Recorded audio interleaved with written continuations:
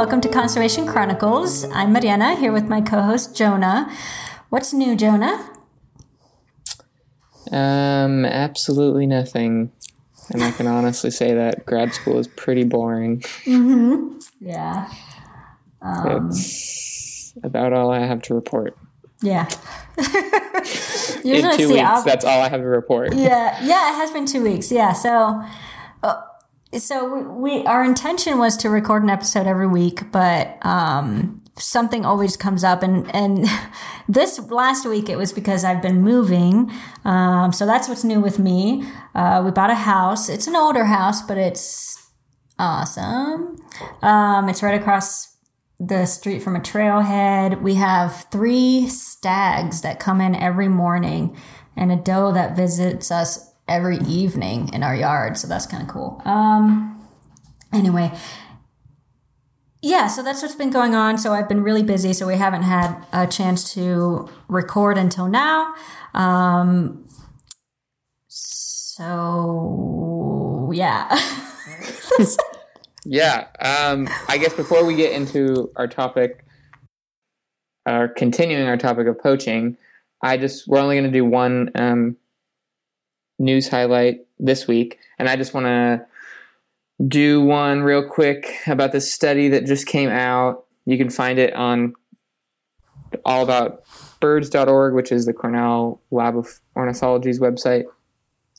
Anyways, they just published a study looking at, it is actually the first study ever looking at weather radar and how that can be used to count birds, because recently that's been used to count migrating birds, so you can get an idea of trends in the number of migrating birds. And anyways, it's some pretty cool graphics and stuff, but basically the gist of it is that this fall, this is currently happening right now, we just had a big migration the other night. I set up my spotting scope and was watching the moon, and you can just see birds flying by in the middle of the night.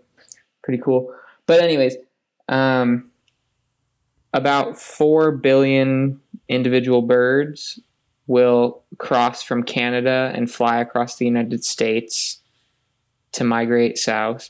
And then 4.7 billion will cross from the United States down into Mexico, wherever they're headed. Mm-hmm. Yeah. And then in the spring, it's 3.5 to 2.5 billion birds that come up just because they have different routes. But anyways, they found they were able to count all that from weather radar, which is amazing. Yeah, that's incredible. Pretty cool study. And it's pretty cool, I think, to just think when we're getting ready to go to bed, there's millions and millions of birds just headed south in a very dangerous and expensive journey. And it's just amazing. I'm obsessed with migration. Yeah, we've been with this volunteer thing I've been doing, taking kids up to the bird banding in Bandelier. Every bird that they band, they check them for fat, so they blow on their chest. So they check their fat content. And for anybody who doesn't know, birds have a kind of like a pocket where they store fat for migration.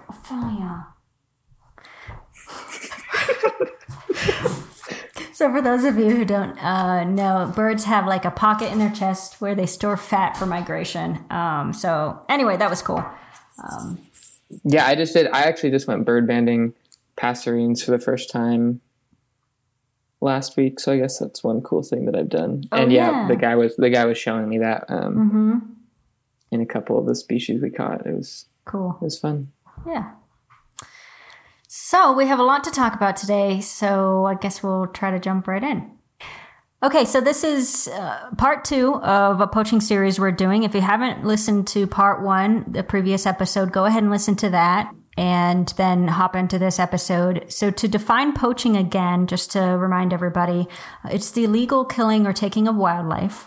More traditionally, is the act of trespassing on another's land in order to kill or take wildlife, because the first poaching laws were associated with land use. But poaching can be either killing the animal or removing it from the wild illegally, or the plant, because plants too. But yeah, the plant trade is huge, and we aren't going to cover that here. But a lot of this stuff applies to plants as well, especially when we start talking about trafficking, which we'll do in the next episode. Yes. But this is an industry that is what poaching is. It is an industry, and it's hard to estimate exactly how much this industry is worth, but the UN's environmental program estimates it's worth anywhere between $70 and $213 billion annually.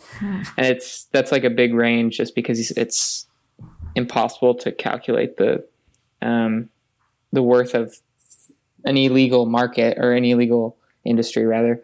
And probably everyone in the world realizes and understands that poaching is a threat to wildlife populations, but something that people don't realize, that in addition to it affecting wildlife, it also is a threat to social stability and national economies, which we talked about a little bit in the last episode, and we'll talk a little bit more about it in this episode. But I just want to say again, like we said in the last episode, that we're really generalizing a lot of this stuff about poaching, because it's difficult to in each situation is different, and poachers are killing or taking wildlife for a variety of reasons. Well, especially killing wildlife for a variety of reasons. When they're taking it, it's generally a couple of reasons. But these reasons that poachers might be killing wildlife is maybe for subsistence. That's just how they get their food. The bushmeat trade, maybe they're retaliating because a carnivore killed their livestock or something like that. Or retaliating because an elephant destroyed their crops or something. Doesn't only apply to carnivores. And they might be doing it for commercial profit, which is what we're going to be talking a lot about today. Maybe just for sport, because someone wants to have a snow leopard picture with a snow leopard or something like that. For trafficking, so that they can sell the wildlife, which that often comes with commercial profit. Or because they're maybe trying to finance war or terrorism, which we talked about in the last episode as well. So again, if you want to learn more, get a background about poaching, go back to the first episode where Mariana did a pretty awesome history of poaching, which highlights how much of a social issue this is. And really, it's just as much of a social issue as it is an ecological issue. Yeah, so picking up, we're going to pick up from the last episode where we gave you a little bit of history, and we promised to talk about enforcement of poaching, as well as talking about the market that drives poaching. First, we want to give some stats that really drive home how big the issue of poaching is. Okay, so we'll start with rhino horn, which is the most expensive commodity in the world. And rhino horn can be sold for anywhere between $15,000 and $30,000 per pound. And to compare that to gold, gold is worth $20,000 per pound. So rhino horn can be about as much or even more, or worth about as much or even more than gold. Just to back up a bit, we're going to give a lot of numbers here because we talked last episode about the scope of this problem, and we wanted to follow that up with some more precise numbers so that you as our listeners can get an idea of how much of a problem this is. One such number is 97.6%, which is how much black rhino populations have declined since 1960. That's a really astonishing number. It's almost 100%. It's insane. How quickly they've declined as well. So actually tell us about this Great African Elephant Census, because I forgot to ask you about that. Yeah, this was a really cool endeavor that took place a couple years ago, where they tried to count all of the African savanna elephants. Well, not count all of them, but count them in all the places that they exist almost. And so they were able to, calculate a lot of rates of decline and things over this census period.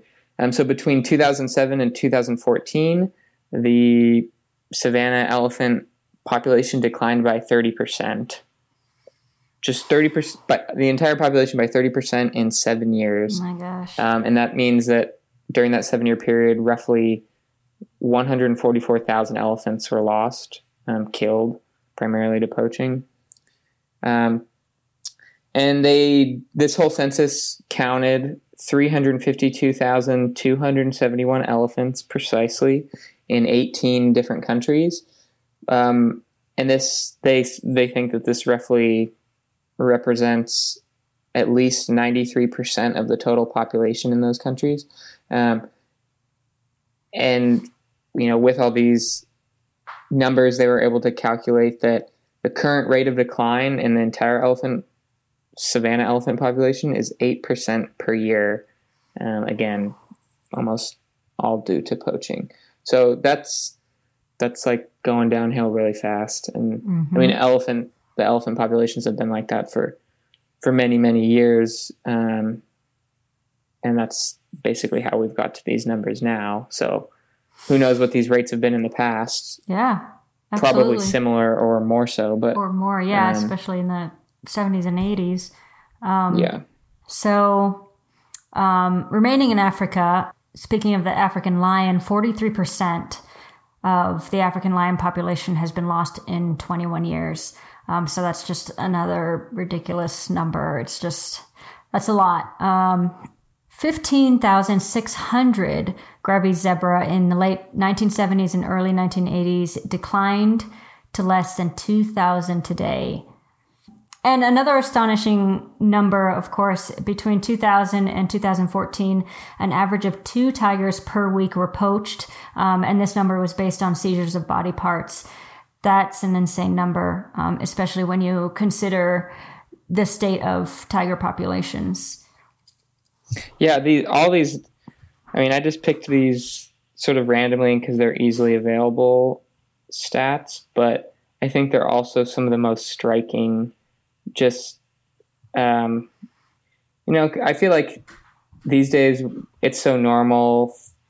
Just everyone knows, animals are headed towards extinction and these animals are endangered because of poaching and stuff. But these numbers are just so astonishing that when you step back, like, wow, 43% of the lions have been lost in 21 years. That's within our lifetimes. And just like the rate at which some poaching in some of these species has gone up like that is crazy. It's just crazy and tragic, really. Yeah. Anyways, so do you want to talk to us about the market? Yes. So as we talked about in the previous episode, what began as a statutory crime several centuries ago, that is poaching, quickly grew into an illicit and lucrative market in poaching and smuggling. So when we talk about the market, we're not talking about poaching for the sake of subsistence or protection of property, like Jonah was talking about earlier, or even for rebellion. We're talking about poaching as a business. And it is, as we've already said, it is a huge industry. So as a business, when we're talking about the demand for animals and animal parts, they can kind of be put into 4 major categories. These are general categories. You can also just further subdivide these categories into more. But basically, the demand for animals and animal parts has to do with social status. That's one, as we spoke a lot about in the previous episode, speaking about the rise of the wealthy middle class and such. Another reason that people take animals is for religion and superstition. Another reason is for culture and medicine. And of course, the exotic pet trade, which we will definitely be talking a lot about next episode. I'm just going to skim over these categories as we'll be talking about them more in depth on the next episode, where we'll be discussing the global wildlife trade. But for the sake of talking about the market, we need to first discuss the demand. So let's start with social status symbols. This is the largest factor. In poaching. So the largest demand comes from the need for social status symbols. So these symbols include many luxury items like jewelry, furniture, ornaments, menageries, which are collections, as well as delicacy foods. Everybody's heard of shark fin soup, pangolin, caviar, especially beluga caviar, tiger bone wine, lots of delicacy foods around the world that require the taking of wildlife, mostly from poaching, because these are species that are protected.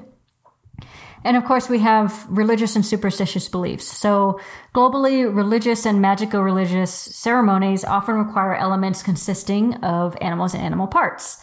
And of course, you can trace these practices from ancient civilizations to the immediate present. And these include animal offerings to gods, the presence of animal parts on divination tables, things like that. And I wanted to mention the snake handling sects in Appalachia.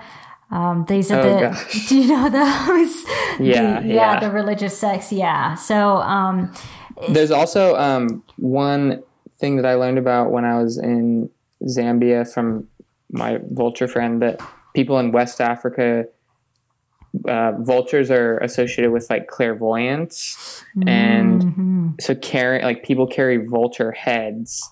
Oh, wow. And apparently they can see into the future because of that. So not only are vultures getting poisoned, but they're also getting directly killed because people think that they give you clairvoyance. Yeah, absolutely. I mean, there are a lot of superstitions from the extreme, like vulture heads, to the almost everyday common, like rabbit feet, even.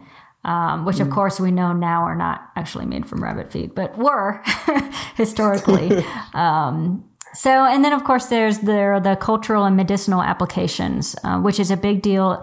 This is especially what's covered most in the news, especially when we're talking about traditional Chinese medicine and the use of animals and animal parts. One such example are pangolin scales, which are used for skin ailments, among many other things.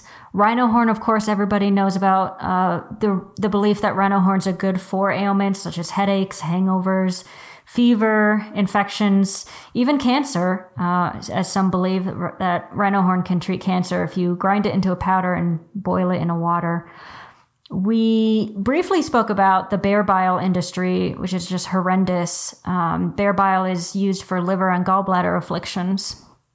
And here we actually have and I also wanted to mention the intersection between religion and healing. So we have an intersection here between the religious demand and the healing demand. And there's always sort of a lot of superstition and religion involved with both of them. And of course, the final category I wanted to briefly talk about is the exotic pet fixation. It's easy to blame Asian cultures for the poaching industry because we know about the high demand for animal parts in Asia. I mean, that's a real thing, so we're not stereotyping.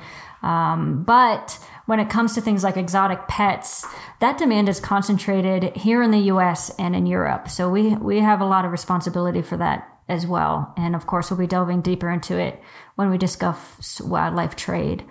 And there, of course, there's also an intersection here between social status and exotic pets, as in many cultures, having an exotic pet shows that you have an elevated social status.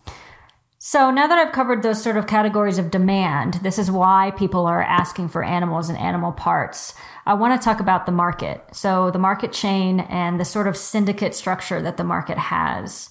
The poaching business, it can kind of simplistically be described as a sort of linear hierarchy of power and profit, but of course it's much more complicated than that. It's not exactly linear. It's just that certain actors tend to fill certain roles. And by actors, I mean participants. So these actors are poachers, smugglers, sellers and buyers, brokers, and what I call the corruptibles. So the corruptibles are law enforcement agents, judges, anybody who might get in the way of the market and is bribed or paid to turn a blind eye, basically bribed to get out of the way. So those are the corruptibles, which are huge players in this market as well. So now that we've gone over the actors, we'll talk about how the product moves from hand to hand. And we wanted to emphasize here that the product, the value of the product changes as it moves from hand to hand. So when it's taken from the field, for example, let's use a Burmese python skin as an example. When it's taken from the field, the skin can be sold for $30 in an Indonesian village. But when it reaches the more elevated market, it's worth $15,000 as a bag from a fashion designer. And that's the same product. And it's important to note that the value of the product does change. It increases as it moves to more elevated hands, moves higher in the sort of, I guess the power structure. It's there's a better word for that, but as it moves higher through the chain. I don't like to use the word chain either, but anyway, I just butchered that. But so as I've already mentioned, the product is first taken by poachers on the ground. And most of these poachers, as we talked about last episode, are risking their lives to feed their families, to support their communities. These are men and women on the ground who make pennies to the dollar for what the product is worth. And they take these animals dead or alive. And from there, we have smugglers, and sometimes the poachers and smugglers, there's a fine line. A poacher can be a smuggler, vice versa. But then we have the smugglers who tend to make more money per kilogram of product than poachers on the ground. So as I said, the value increases as it changes hands. And smugglers can be influential local people, a group of people,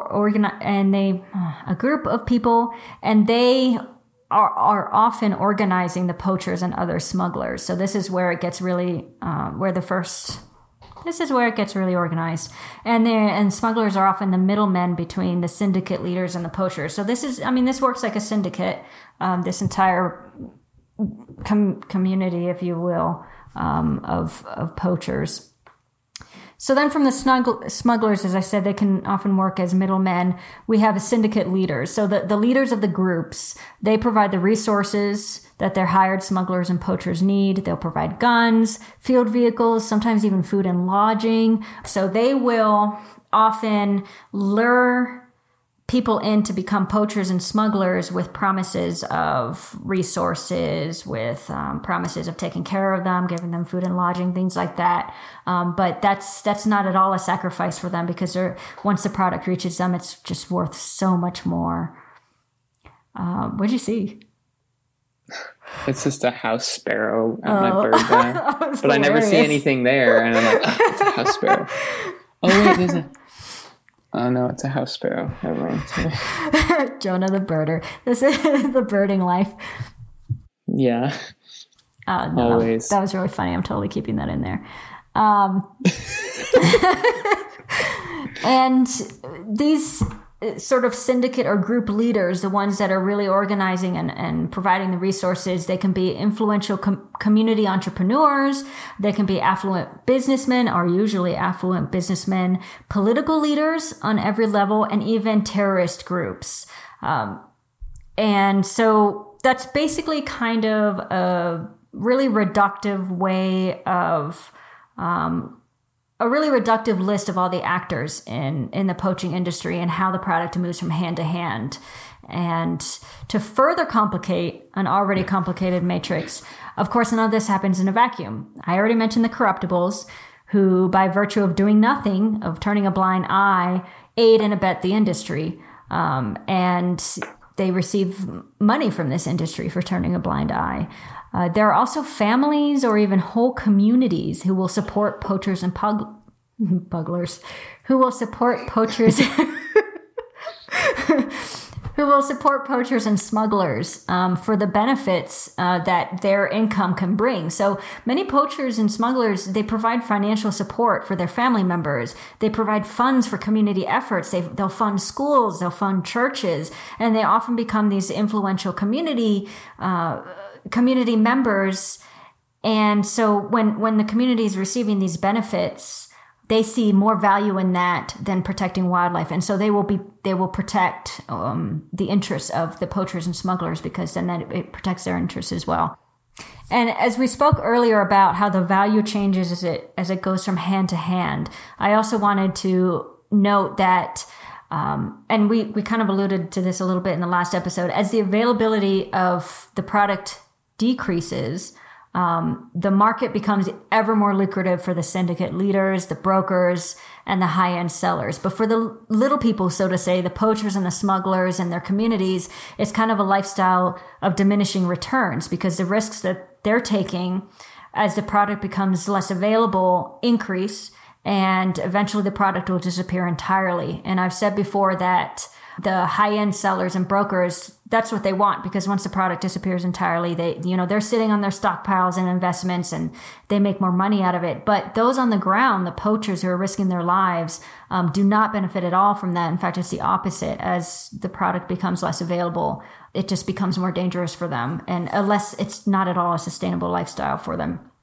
And often they end up dead or in prison, which we'll talk about later in the episode.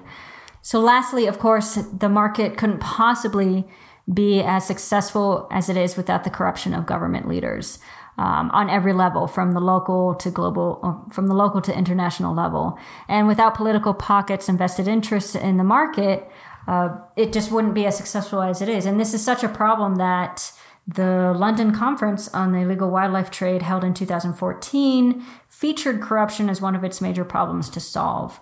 We will definitely be talking more about the London Conference, the 2014 London Conference, next episode. But just very briefly, it was a declaration signed by 46 countries on goals, tenets, and laws to protect wildlife from trade. So corruption in the government is such an issue that it's just an international agreement that it needs to be solved. Yeah,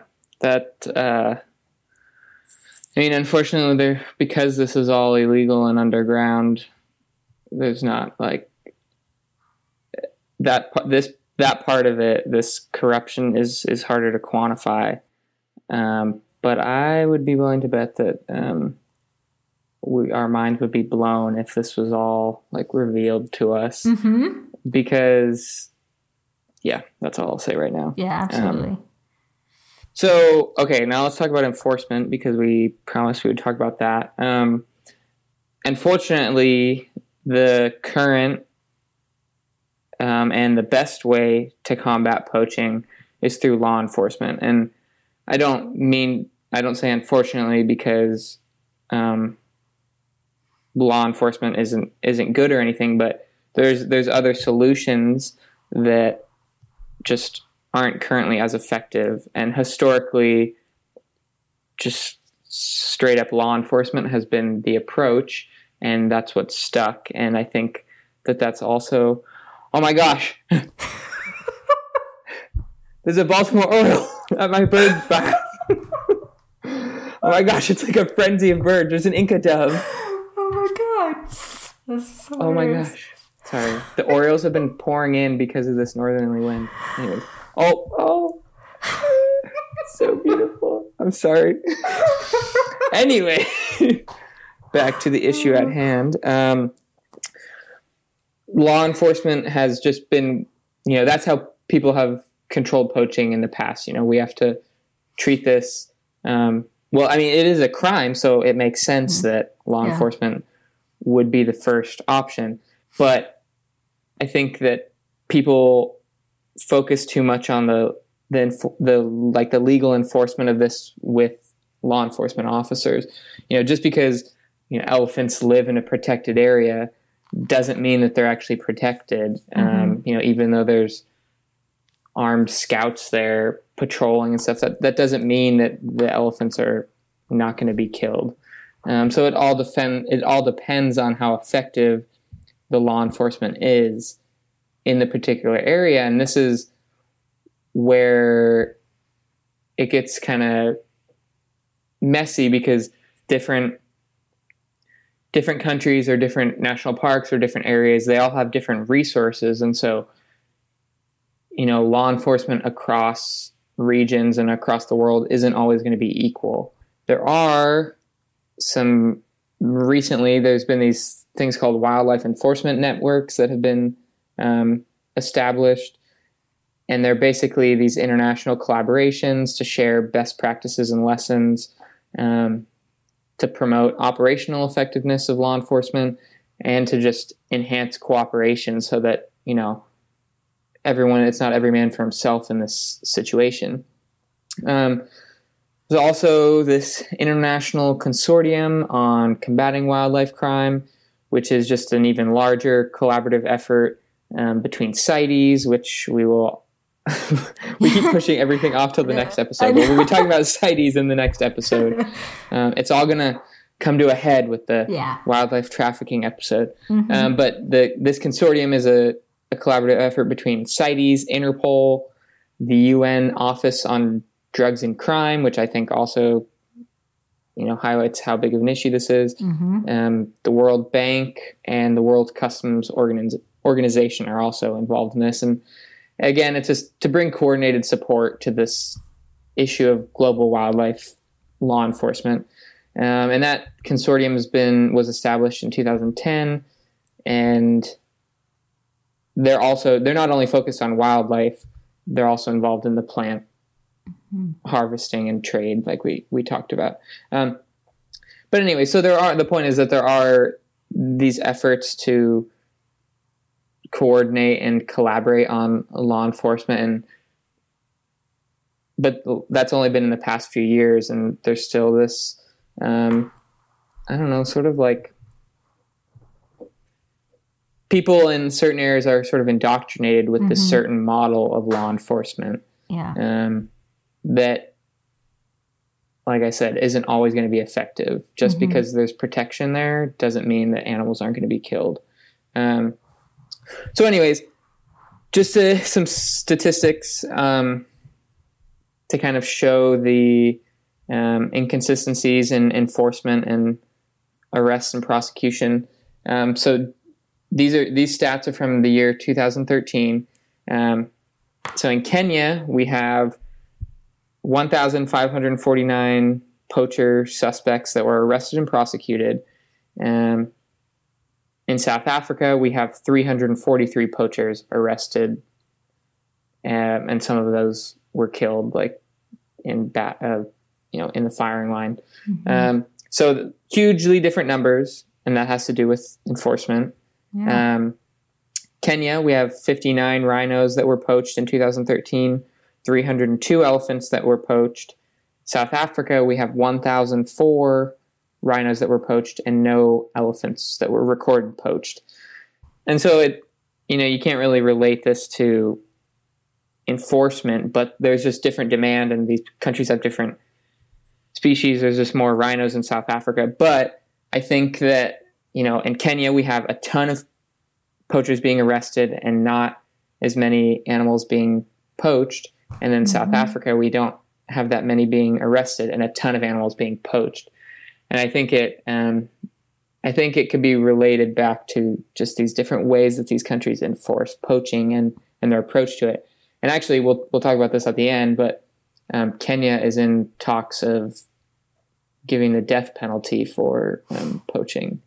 So yeah, that's not really related, but I just wanted to say that because these countries just take different approaches, and that's basically what I'm trying to say in all this blabbering. So there's a lot of challenges to enforcing wildlife laws, because, like we have said, and I want to say again, poaching is a crime. Illegally killing wildlife is a crime, just as much as stealing something is a crime. And so that's where the law enforcement part comes into it. So starting from the top, one of the biggest challenges is just inadequate legislation. These countries have either vague... I think most countries have some form of wildlife protection, but, a lot of it is pretty vague. And in the United States, we have, some of the most intense wildlife legislation. So comparing us to other countries, it's, there's no comparison really. But, these laws just vary in strength, or even in just the understanding of law enforcement officers of these legislation, because they're just not, trained in understanding the laws. They're trained in, okay, this is what you do. You arrest people that are killing animals, but understanding the importance of certain practices on enforcement in the field so that it can actually be brought to court and, these people can be tried according to the law. But when they're, messing up the crime scene or they're not following certain procedures, it just makes it so that, this can't be brought to court. So it's, it's really essential for officers to know the laws and also just the legal implications of what they do and how they handle a situation in the field. Not just because, so that poachers can go to jail, but so they can understand I guess just the greater implications of this poaching.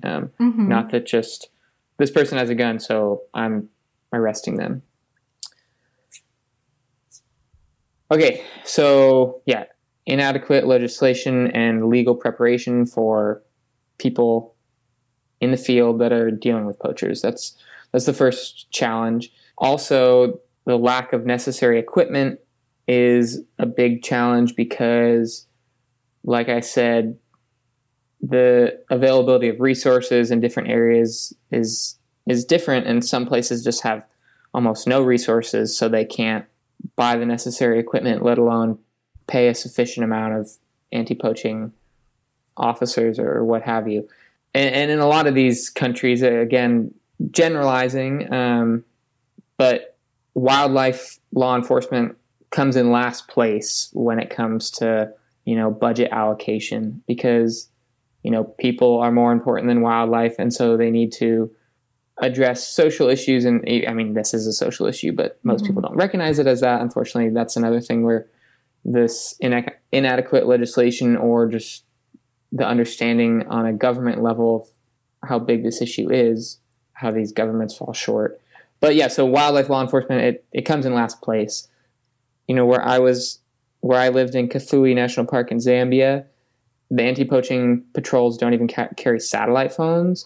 So when they encounter or apprehend a poacher, they, sometimes they have radios, but they have to be within, range. And so just communication, even just telling people, we have a poacher, we just apprehended a poacher, or found an elephant carcass, like the delay in that is because they don't have enough resources, something like a satellite phone, for communicating. They have these like super antiquated guns and just bottom of the barrel field gear. And it's like that not only just in Kafue, it's like that in a lot of places. In a lot of places like South Africa, where there's a lot of money behind these anti-poaching for protecting rhinos or whatever, they have like the best of the best field equipment.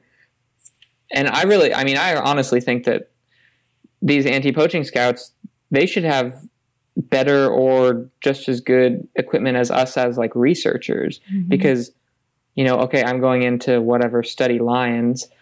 I'm just collecting data, not to, de-emphasize the importance of that. But these people are actually like keeping lions alive or whatever animals. So it just is backwards to me that these people aren't sufficiently supplied for something that's keeping these lions alive is more important than collecting data on the lions, because the only reason we're collecting data on the lions is because we haven't been able to keep them alive. We need to understand how they're declining and how we can protect them. And so anyways, I think that is one huge area that enforcement can improve on. And, in a lot of places, NGOs and stuff come in and provide equipment that they need, and that's awesome. But this isn't always the case. Also, they just might have limited training opportunities because, again, it has to do with money. If there's no one with expertise in this, they can't hire someone to come in. They have difficulty accessing modern enforcement tools like intelligence gathering or forensic science support. And, developing nations don't always have people with these expertise in these areas of law enforcement. So a lot of times out of country experts have to be brought in to train like anti-poaching scouts, which is fine. But I think it's critical to establish experts in country so that this knowledge and this practice of law enforcement is sustainable. Because, if there's not money to pay this whatever expensive expert to come in and train people, then who's going to be training them? You need people there that are experienced and can do this in the future without bringing in people from other countries. Saw this video about this paramilitary anti-poaching force called the Akashinga in Zimbabwe's Zambezi Valley. And it's really cool. You should look it up. It's this training program specifically for women. And these women are pretty badass. But they've been trained by this military expert who, headed up like Iraq Special Police Training Academy and trained paramilitary forces. And that's great. And, I'm not diminishing what that program is doing, but, this militarization of wildlife law enforcement is, I think it's just gotten away from us. It's just grown so big, and I'm not being structured with how I'm discussing this at all, but this is just coming to my head. Because, I guess just the fact that having to bring, this is a case that's not unique to that program. And I saw it in Kafui and stuff. And that's how we have to, that's how you have to train people, is having experts come in. But how are we this far into it? And this is still what's happening. This paramilitary type law enforcement has been going on for decades, especially in Africa. And there still isn't sufficient training of, the nationals in that country. Yeah. And I don't know. Sometimes I think that, a lot of NGOs, they want to be able to have their hand in it always. And I think that's wrong. If you set these countries and these areas and these people on the right path, they shouldn't always be relying on someone else to be coming in and training them and solving their problems, is basically what I'm saying.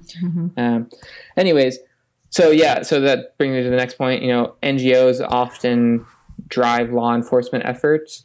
And I think the more they focus on local capacity building, the more successful they're going to be, and just the more that I applaud their efforts. In Zambia, they operate in Zambia, but this is one of the bigger NGOs that does law enforcement. Conservation South Luangwa in eastern Zambia, which the project I worked with them.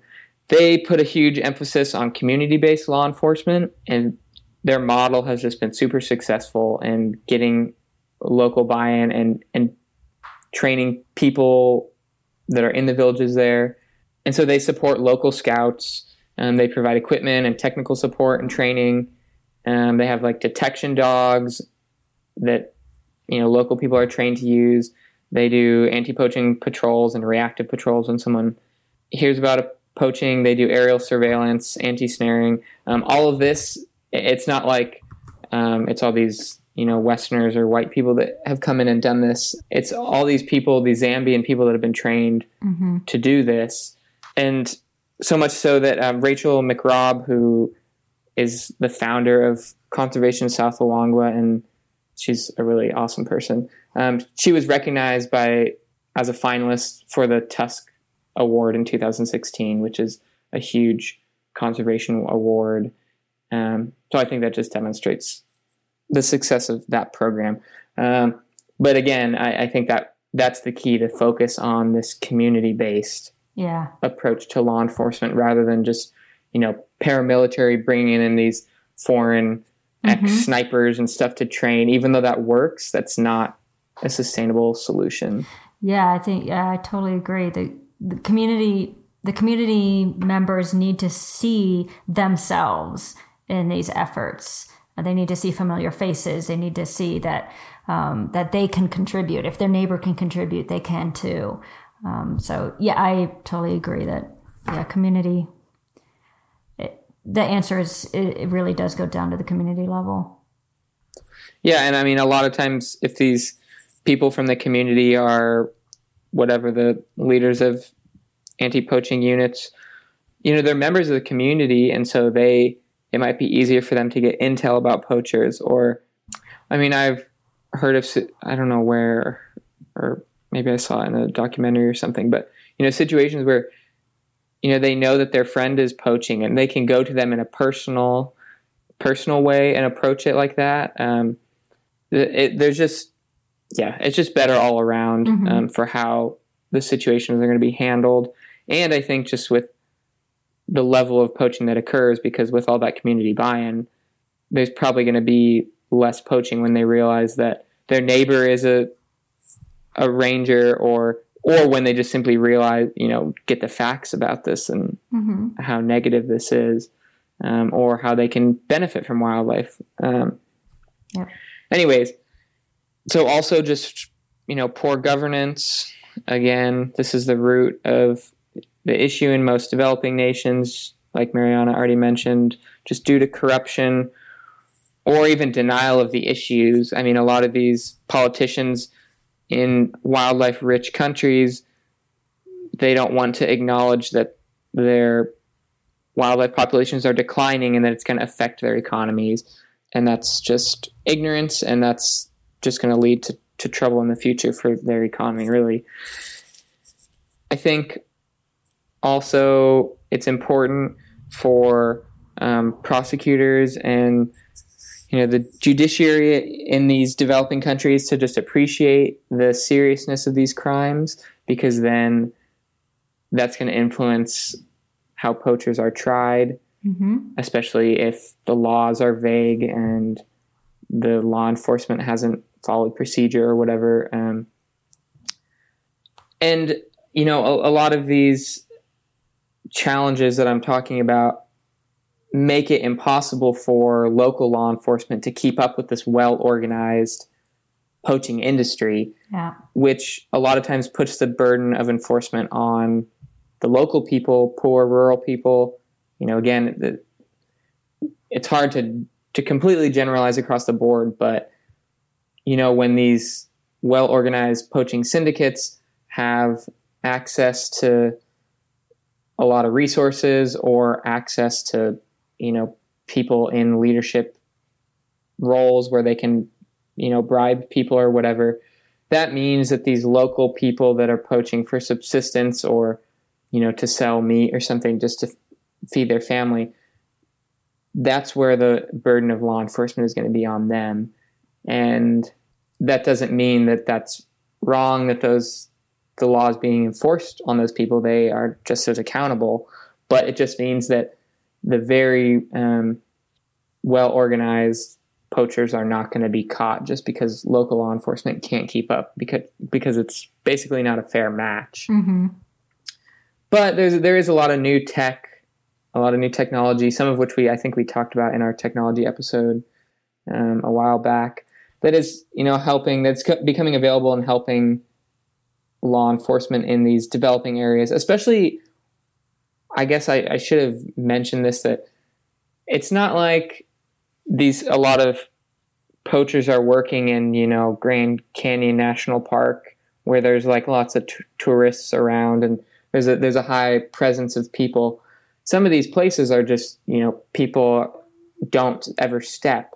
These are a lot wilder places in Asia or South America or Africa than we have in the United States. So that is also just a huge challenge for law enforcement, because how do you cover those areas? And a lot of these anti-poaching units are just covering areas on foot. And again, when you have limited resources, it makes it hard for you to cover that much ground when you can't even pay for a sufficient amount of rangers. So all these challenges are sort of intermingled. But like I said, there's a lot of new technologies that are starting to be used that can kind of help with this issue. So one example, and again, this is in South Africa, that has a much more, what's the word I'm looking for? They have a lot more resources to combat poaching in South Africa, basically. But in areas where, and For those of you that don't know, everything in South Africa is fenced because wildlife is privately owned. So they have the borders to these reserves or national parks or whatever. In some places, they put up thermal cameras or thermal sensors so that there doesn't always have to be someone patrolling that border. When a poacher breaches that fence, it alerts them. They can go in and find them. Drones is a big one that's used across Africa. And, now that I'm thinking of this, we talk so much about Africa, which there's nothing wrong with that, but you don't hear about, and I haven't seen anything about the use of these technologies in other places. I think India is probably another place where there's a lot of law enforcement that is, these situations are relevant. But, I think of somewhere like Vietnam, like in the forest. Yeah. I've never read anything about those sort of efforts and what's available to them. But something like drones obviously isn't going to work in the rainforest. So it's just, the environment also creates different challenges. Anyways, one last technology that I know is being used in a lot of cases and would apply to a place like Vietnam are these devices that are always recording noise, and they detect gunshots and alert rangers when a gunshot is going off, so then they can go to that area and look for poachers. So anyways, these things are becoming available, but that doesn't, hopefully that means that enforcement will be better, but that doesn't change the fact that wildlife law enforcement is highly militarized. And like I already said, unfortunately, this is the best way to combat poaching. And, that one training program in Zimbabwe where I said they're training women, I remember that guy, that ex-sniper or whatever that came in and was training them. In the interview, in the little video, he said that his expertise is in counterinsurgency warfare, which I think that quote alone describes just how militarized this is. Yeah. But, relating back to what Mariana was talking about, how this market works, this is really what's necessary because it's such a huge industry. And, fortunately, a lot of these militarized training programs, like I said, provide jobs for local people and get them invested in things. So I don't want to downplay the effectiveness of enforcement, but there's non-military solutions that are more sustainable, and I think we need to head in that direction more. It is happening in a lot of places. I don't think we'll ever get rid of this sort of militarized law enforcement, but recognizing that there are better solutions after all these years. So, and I guess I should also say, without this paramilitary anti-poaching, where would wildlife populations currently stand? So it has served its purpose and done a great job. But I think if we focused on these non-military solutions earlier on, we might be a little better off. So, of course, these non-military solutions are these stereotypical things like raise awareness and educate people.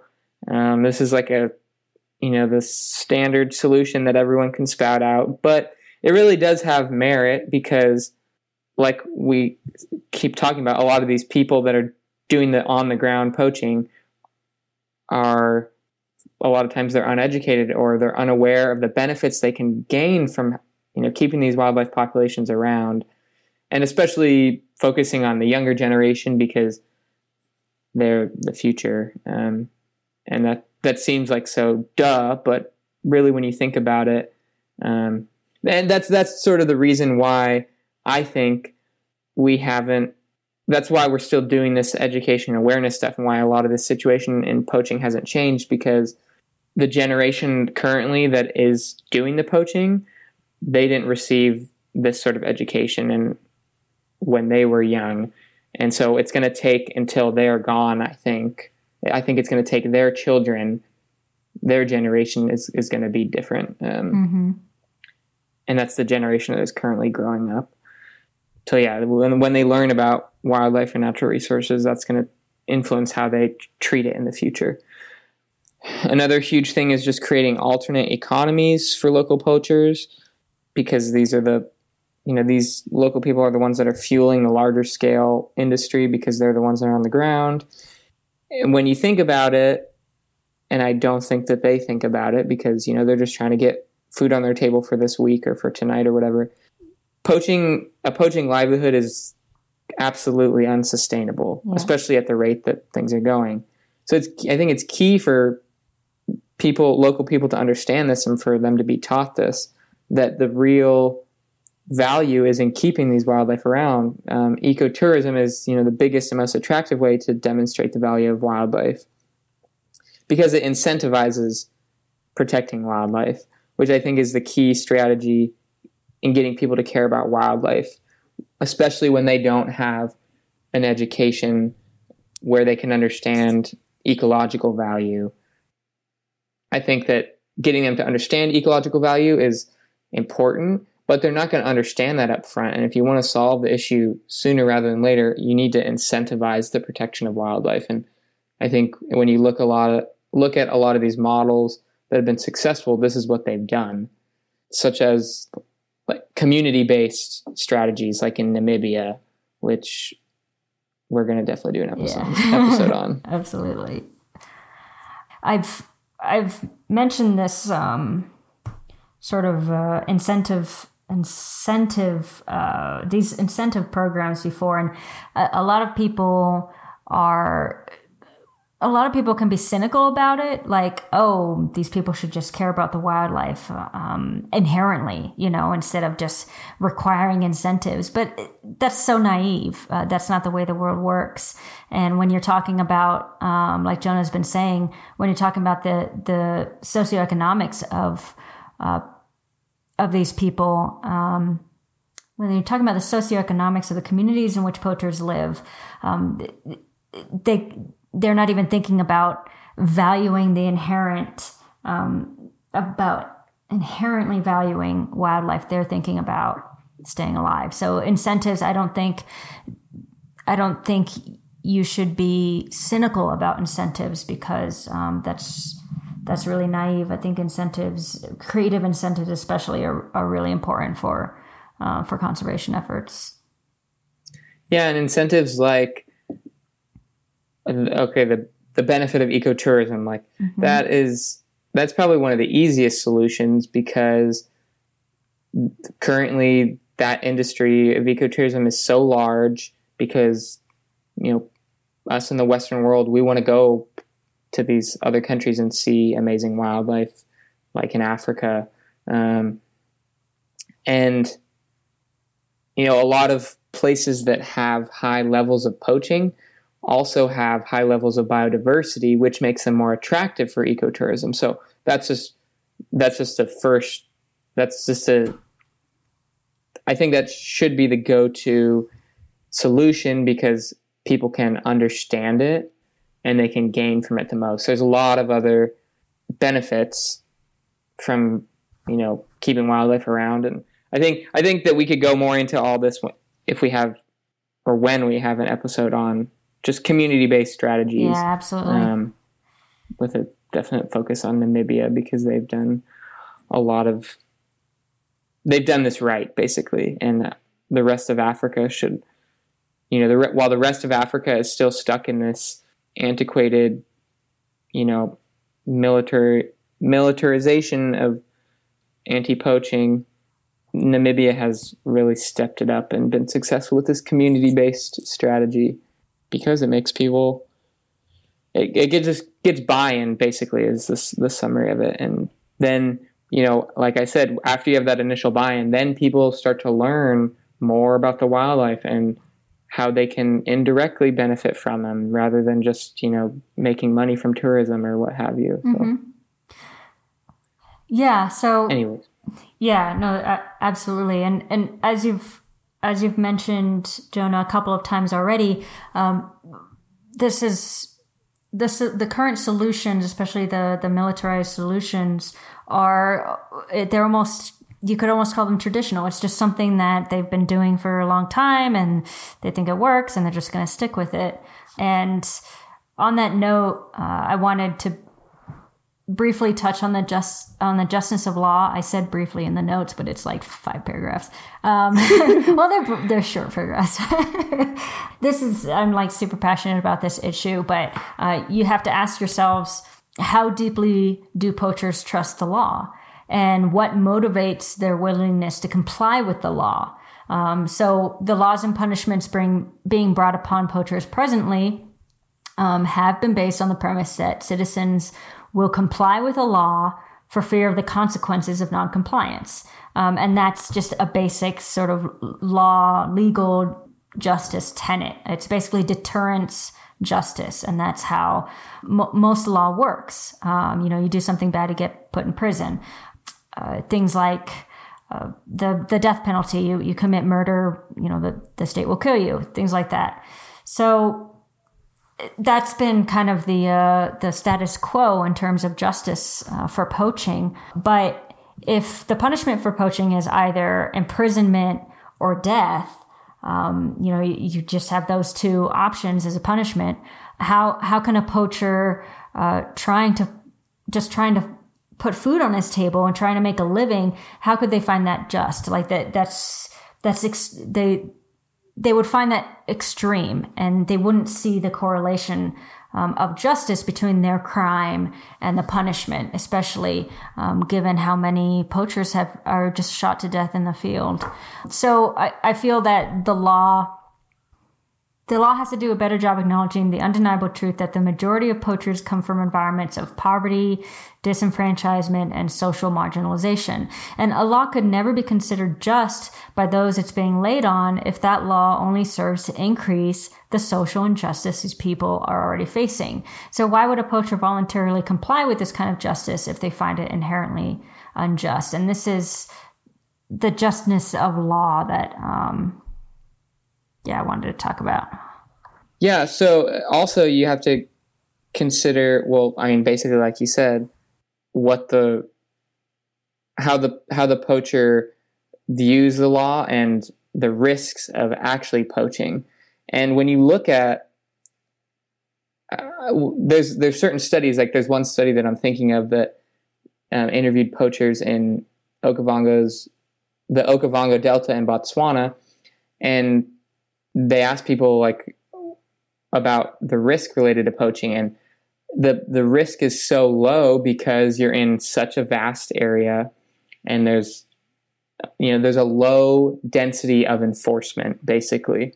So the risk is worth the reward, and that doesn't really tie into justice, but I think that's just something that we haven't, or justness rather, that doesn't apply to justness really, but that's something that we haven't mentioned, that some listeners might be thinking, well, there's all these laws and there's all these anti-poaching rangers out there.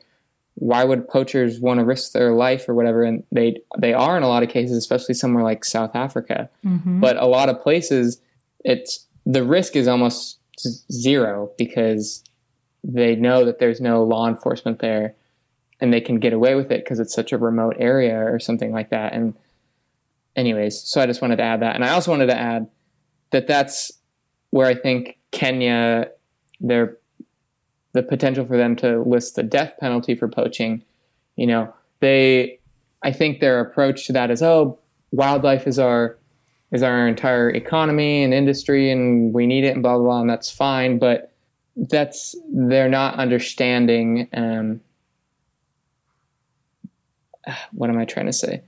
They're not understanding basically what you said, that's not just, and that the poachers aren't going to view that as just. I don't know if that's necessarily it depends on the area, but if it's an area that a poacher sees as it not being risky to poach, then that's not going to affect them. Mm-hmm. So I think the idea is also if we threaten this, then people will be less likely to poach. But if you need to get food for your family, you're going to, if your options are not getting food for your family and starving to death, or risking it, a relatively low risk of getting caught, which one are you going to choose? So they're not really understanding that dynamic of it when they just say, we're going to give the death penalty to poachers. I think that's just a lack of understanding of the heart of this issue and these people that are involved in this issue on the ground.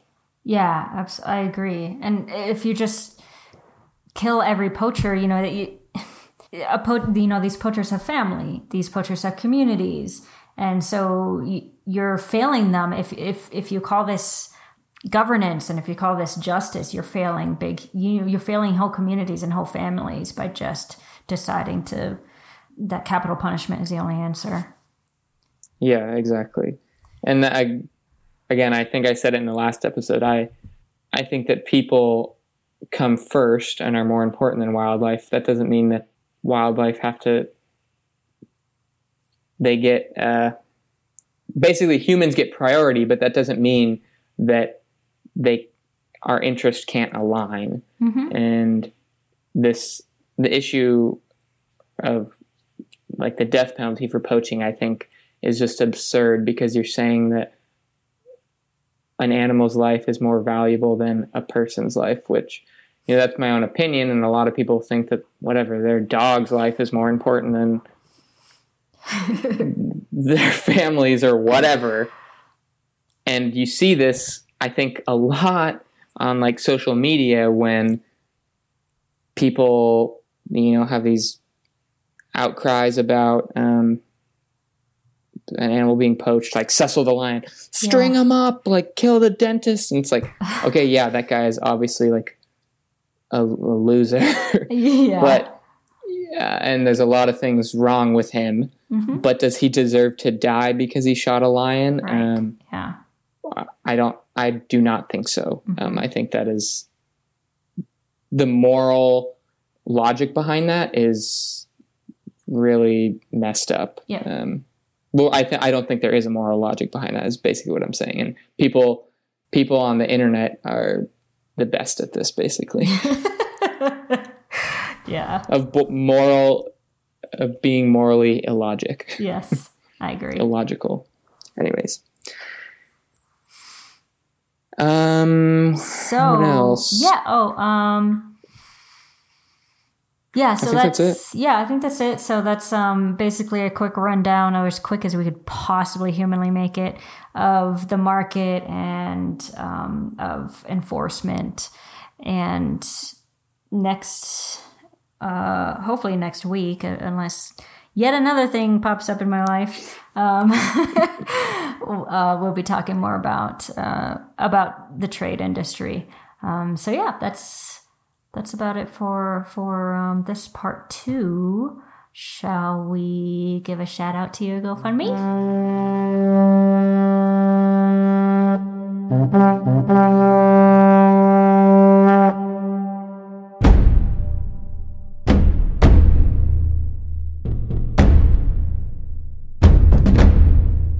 So instead of doing a sustainability tip this week, I just want to,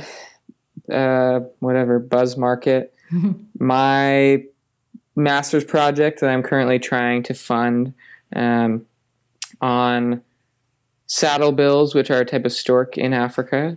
You should look them up. Mm-hmm. A lot more commonly called saddle-billed stork. And I'm trying to do the first ever study on them because they've never been studied before, and we don't know, how their population is doing. But it's basically their current conservation status has been made up, and so they're not considered threatened at all. But we don't know because there's no data on them. But in addition to focusing on the first ever scientific study of the species, we're going to be using them as a model to look at wetland connectivity in Western Zambia, just because wetlands, first of all, no one's ever looked at wetland connectivity in Southern Africa, but also those habitats have been very degraded in Africa, and historically the focus on conservation has just been, let's just establish national parks and protect land, and not really thinking about it as an ecosystem, just thinking about it as patches of land. Mm-hmm. And there's been a lot of effort currently there's a lot of effort going into studying landscape connectivity for species like elephants and lions and stuff, but no one really thinks about wetlands and the importance of wetland connectivity for water bird species, which in Western Zambia, there are a lot of water bird species and a lot of wetlands, some of which are in protected areas and some of which are in unprotected areas. And so by putting satellite tags on these storks, on juveniles specifically, when they're leaving their parents, we want to look at how well these habitats are connected and just the health of that ecosystem on a landscape level. So the point of all that is that it's very difficult to get funding for an animal that isn't an elephant or rhino or lion, like we keep talking about, because those are the species that people care about the most. And when a species is considered not threatened, it's hard to find funding for it, even if that status is completely unfounded in science, which is the case for the saddlebill. So I started a GoFundMe campaign in hopes to just raise some funding for this project. Specifically, the money in the GoFundMe campaign would go towards paying for food and the salaries of people working in the field. So I'll be one of the food will go towards me, but I won't be getting those salaries. But some people from Zambia will be helping me with my work over there. And so this would go towards paying them to help me with the field work and then also paying for our food while we're in the field there. So if you feel so inclined to donate to that, my GoFundMe campaign, it's called Conserving Wetland Birds in Africa. Please contribute. Even $5 helps. Every little bit helps. But even more importantly than that, just spreading the word about it, because maybe eventually it'll get to Bill Gates or something. Everyone just cares about lions and elephants. Anyways, but I just wanted to kind of share that here, just because it's, even with this campaign, it's difficult to raise money for this project, and the amount of money that I raise is going to determine whether this project happens or not. So, please look it up. I think I already shared it on the Instagram. Oh, okay. When I first made it. We'll post again, though. Yeah. Yeah, and you can go to just go to GoFundMe and search Conserving Wetland Birds in Africa. That's the name of the campaign. So, anyways, that's my tip for being sustainable this week, contributing to projects that don't get funding. If you guys are listening to this podcast, obviously you care about conservation. So if ever there was a better cause, here's a conservation cause for you. So, yeah. And even if you're listening to this months from when we record it, I will definitely be taking donations all the way up until I'm about to get on a plane to go to Zambia in May. Yeah. Anyways.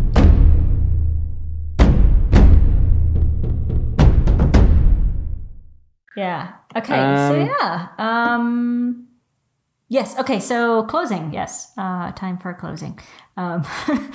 Closing time.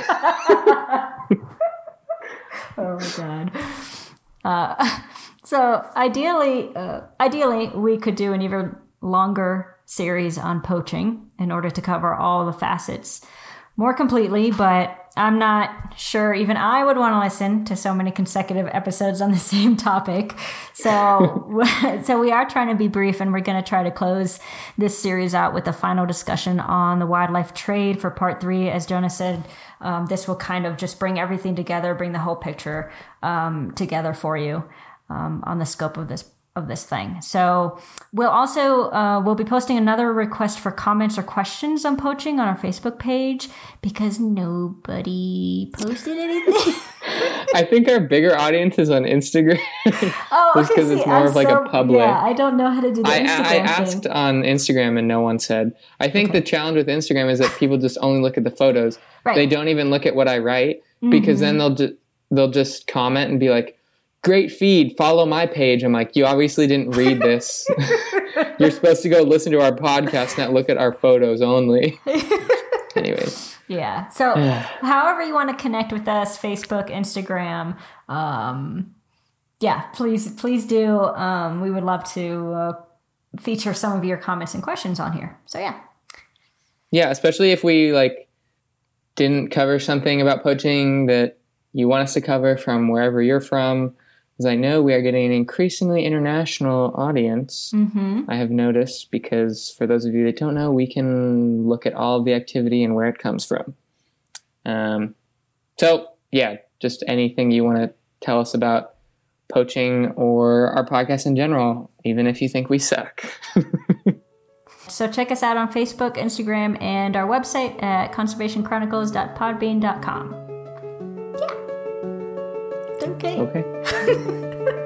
Bye. Okie doke. End.